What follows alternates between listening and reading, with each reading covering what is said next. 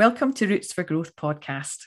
I'm Annabelle and I'm here this morning with Julia Latif, who I'm really excited to hear from. Hi, Julia. Hello, Anna. Hi, thanks for joining me. And in this podcast, we aim to spark your curiosity, share learning and inspiration, and connect you with what's important in your life. And the themes we'll be exploring are around resilience, mindful living, and growing through the changes that happen in life. So I'll introduce Julia. So Julia is co-owner of Our House of Spice, which she's also recently started a new role in a company called Sukio as business and finance manager. And Julia takes great pride in championing equality, diversity, and women in business. And she is currently an ambassador for Women's Enterprise Scotland. So I have so many things I'd love to ask you about, Julia. I'm thinking a good place to start might be about your business. So you've got a family business in the Highlands, haven't you? So it'd be great to hear a bit about that and what you do. Yes, absolutely. So thank you so much for having me. So yes, I am Julia and I co-own Our House of Spice with my sister Nadia. So Our House of Spice, we specialise in authentic Indian spice kits, which are all based on our family recipes. Unbelievably, the business is 10 years old this year, so I don't know where that time's gone.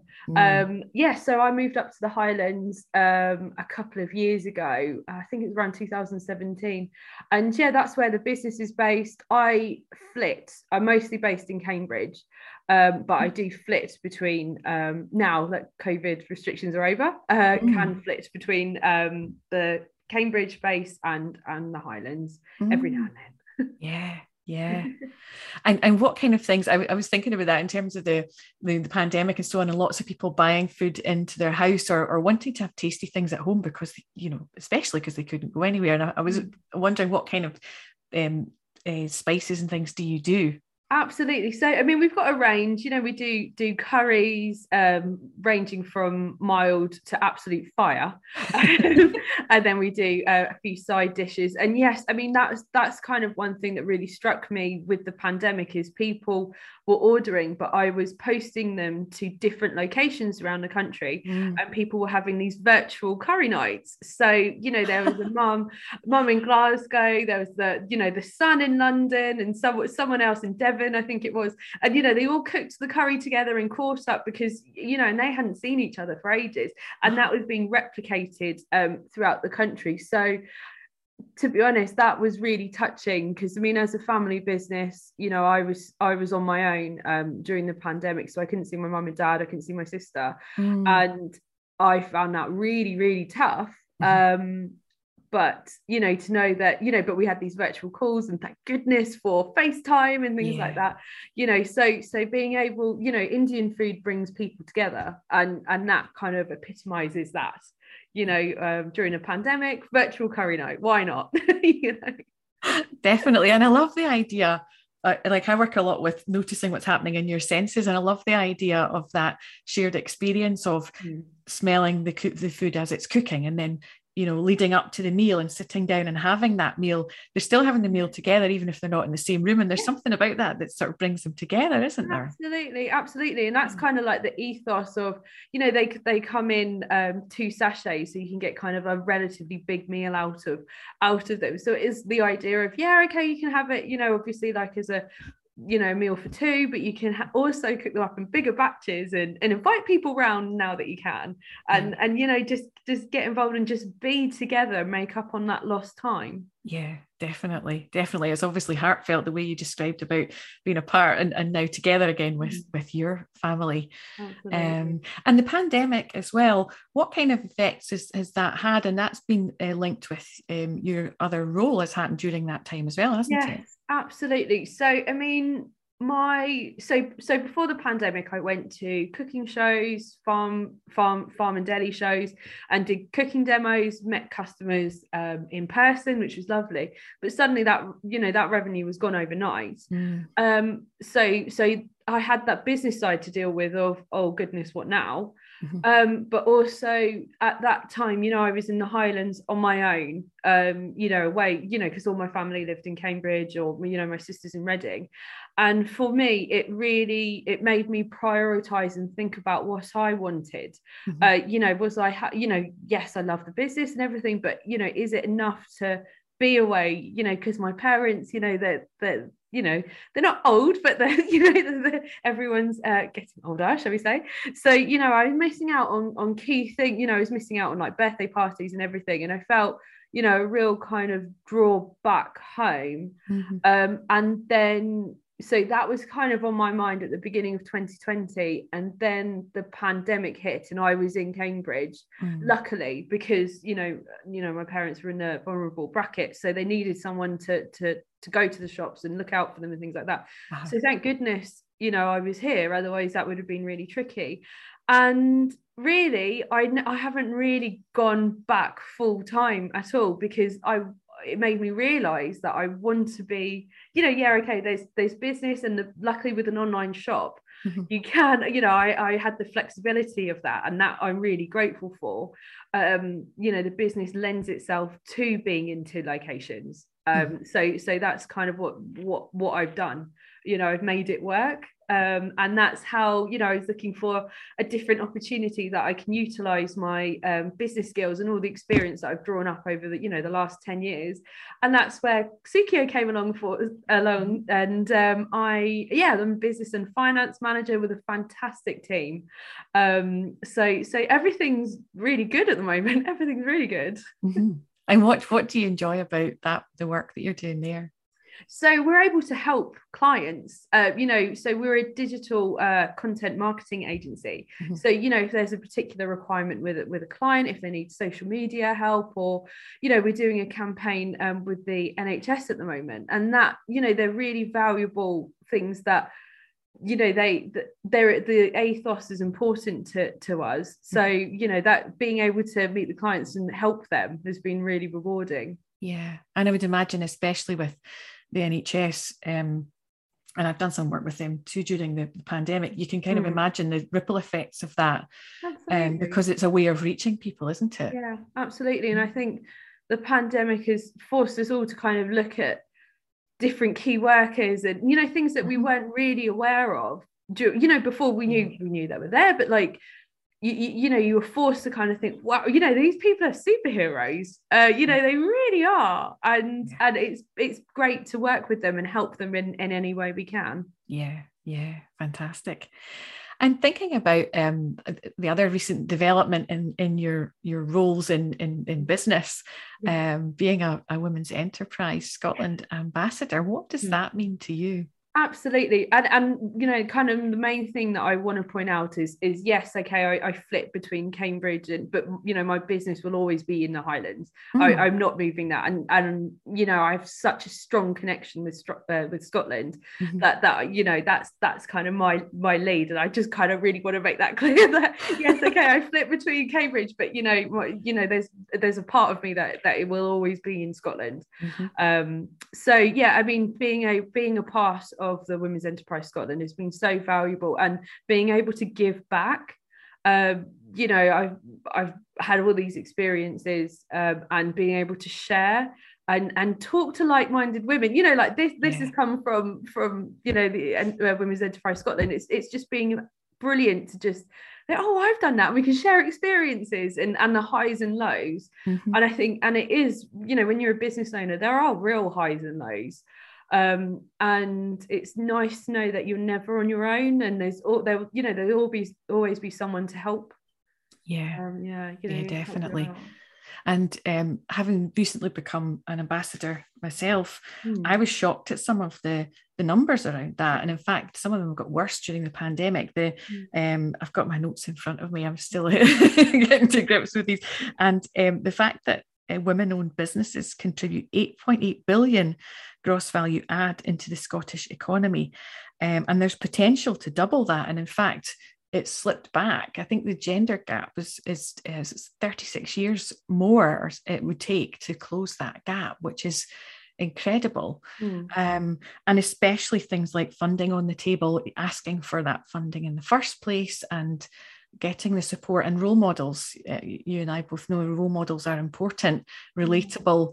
And I do have a stronger sense of that now, noticing that with, you know, all the different ambassadors that are there and people who I've called on for expertise in business, that, you know, if it can be done because there are people doing it, and it could be anyone who's listening to this. It could be girls in, you know, younger years at school. And I know you've recently made a video for International Women's Day for primary school pupils, and I'm curious to know, what were your messages to those young people?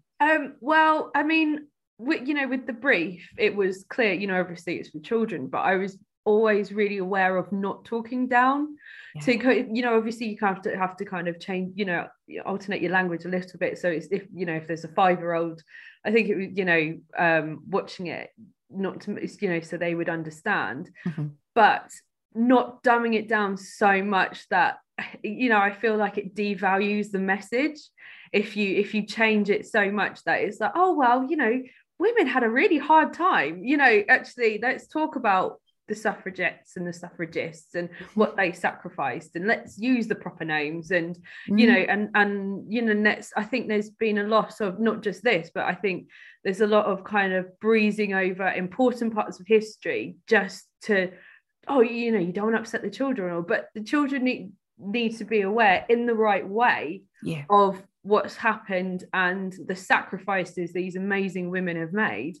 So I mean, I was really honored to do that, because I think that's where, you know, you really inspire people, is when they're at, you know, you can just spark, you know, a child to think, you know, even if they read, ask their mum what's a suffragette, you know, just asking a question, you know, you never know where that might lead to.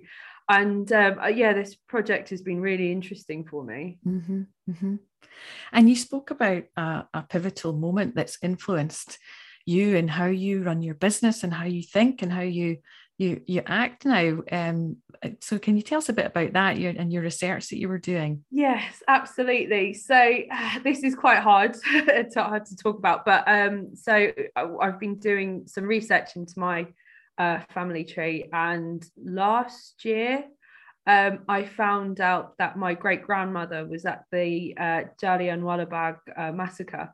So this took place in April 1919 in a garden in Amritsar. And basically there was a walled garden. There was there were some people that were just enjoying an afternoon in the park. There was a peaceful protest. There was also a Sikh festival. So, you know, there were lots of people in this park. My great grandmother, I believe, was taking part in the silent protest, which you know, I'm really proud of. You know, so, but General Dyer organised you know, fighters to go into the garden and just open fire on these people just in a garden. So people ran. That, you know, it was a walled garden, so they just kept shooting, you know, and you know, these people weren't protected. To me, it's so senseless, and I am enraged by it. I find it really hard to talk about. And before I found, I didn't, at that, you know, I knew about it, but I didn't know my great grandmother was there. And then since I found that out, I think I can't tell you what an effect it's had, because it's been so crucial in the way that I view everything, really. It's in the way, sorry, I'm getting really, because I really checked up about it. I find that it's just affected the way my day-to-day life, my personal life, you know, I just, you know, I find that I'm more in tune to myself and wanting to look out for others, and because I feel that's kind of what happened there. And also the way that I vocalize things, you know, I'm more vocal now. You know, if I disagree, because I mean, when we started the business, we experienced racism quite a lot, but at that time we didn't think on it. We thought, oh, well, maybe they're having an off day. Maybe they're, you know, because it's easier to put it down. You know, I've spoken about this before. It's easier to put it down to, you know, someone's having an off day, to actually think, well, hold on, there's a problem here. And especially growing up in Cambridge, it wasn't easy, you know, kind of elite university city. It's not, you know, the easiest place to grow up. I mean, again, I've spoken about this. There were two girls in my primary school, and they got our names mixed up, you know, because you know, they're the British Asian girls, or they're the Asian girls, you know, they were not individual people. And it wasn't until I kind of, this happened, you know, I found this out last year, it just forced me to kind of think, right, Julia, take your head out the sand, let's start talking about this, and let's you know, let's kind of work out what's going on. And then it's like the floodgates opened, you know, all these memories that you've put in a box in your head, like, you know, don't go there, you know, don't go there, put that in a box. All the, you know, this. So I went through a real couple of months, but I'm actually really grateful because I've come out of it. I'm, you know, if something happens, I acknowledge it and let's talk about it, you know, not in an angry way, in a civilized, you know, maybe you didn't realize what you said was offensive, but it really is. And this is why, you know, and kind of having these conversations, I feel, you know, is really important. And that has affected the way that, you know, I work at my business, you know, just be open, just be transparent, but be caring, I feel, you know. And I mean, out of work, I'm doing a project on racism and how it's affected the generations. I would really like an apology from the government about the Jallianwala Bagh massacre. Theresa May came, the closest she's come to say is that it's a shameful scar, which, you know, tell that to someone who, you know, whose relatives were murdered there. You know, I think an apology would go a long way. I know we won't get it with this government. So but yeah, the less said about that the better. But yeah, we won't get it with this government, I don't think, but who knows what will happen in the future. So that's what I would like. And listening to you talk about it, and you know, you having these open, transparent and caring conversations, what impact do you want that to have in you know, in the world around you? I feel in the world, kind of everybody's going around about their day-to-day lives, you know, everyone is dealing with what they're dealing with, and that's fine. But I think people don't talk about the difficult conversations. I feel, I mean, with this project about racism, I spoke to my dad kind of what he experienced when he first came over in, you know, the 1950s. And we've never spoken about it. And, you know, he's 75, I'm 35. You know, this is the first time we've spoken about it, because you don't go there. You know, you know, it's not that you're purposefully ignoring it, but it's just, you know, I'm working, dad was working, and, you know, it's quite, and once we got into it, you know, we were there for hours. And it's so important to do before those generations are lost. You know, had we not had this conversation, you know, I could have never known what my dad went through. And in the same way, I really regret not talking to my grandfather about, because he was alive during partition, and the horrendous, through the kind of the grapevine of our family, our massive family, you know, sort of heard things that he saw but wouldn't go into it, and they're absolutely horrific. You know, train carriages full of dead people, you know, they would come into it, roll into the platform, the train platform, and it's just full of dead people during partition because of the fights. And he saw that, and my grandmother saw that, but I will never have that option to speak to him and find out, because you know, he's gone. And so, I mean, we are dealing with stuff, but I feel that having those difficult conversations that you never really feel that you should talk about, I think having those conversations is really beneficial. And, you know, now I know, you know, it's made me kind of realize, oh, that's why my dad does that, you know, because of what he saw when he was a child. You know, it kind of makes it, you know, think more about what's going on. Sorry, it's got very dark. It's got very, very dark, very serious. Yeah, it's important. And you know, a word that comes to my mind is learning and education, and absolutely. these open conversations. I'm grateful for the insights of you being willing to share experiences of your family. Yeah. And I, such a way to channel that experience with being an ambassador, with things like International Women's Day, yes. These real stories that go back generations. That's all there. It's all history. And if it's shared, then people can learn from that and become more aware. And on that theme, if that's okay to go on to that, break the bias is the theme of International Women's Day. And we're encouraged to imagine a gender equal world free of bias, stereotypes and discrimination. And they use words like diverse, equitable and inclusive, and value and celebrate difference. And I'm wondering what that all means to you. And is there anything particular that you're doing to mark International Women's Day? Yes, well, I'm going to an event at the Cambridge Judge Business School for International Women's Day.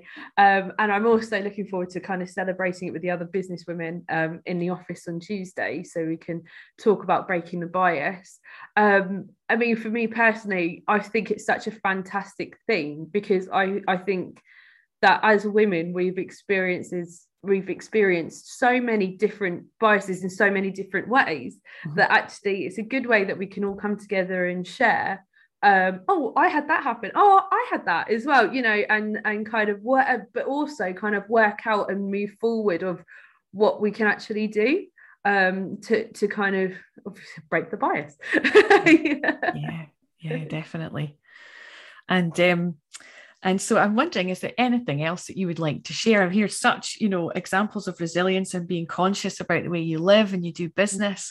Is there anything else you'd like to share with anyone who's listening today? I mean, I think it's really important for people to get to know themselves. I didn't really until far too old, before I thought, actually, no, I know who I am. And I think it's going with your instincts. If something doesn't feel right, then it's probably not. And that's something that kind of, I mean, initially with our business, there were deals that, we've had some fantastic experiences. We've been to Paris to that, to start exporting, and had those conversations with supermarkets. But there are some conversations that, yes, okay, that could be really good for business, but there's something in your gut that is, if it's to do with margins, if it's to do with profitability, there's something. If something doesn't feel quite right, look into it. Don't ignore your gut.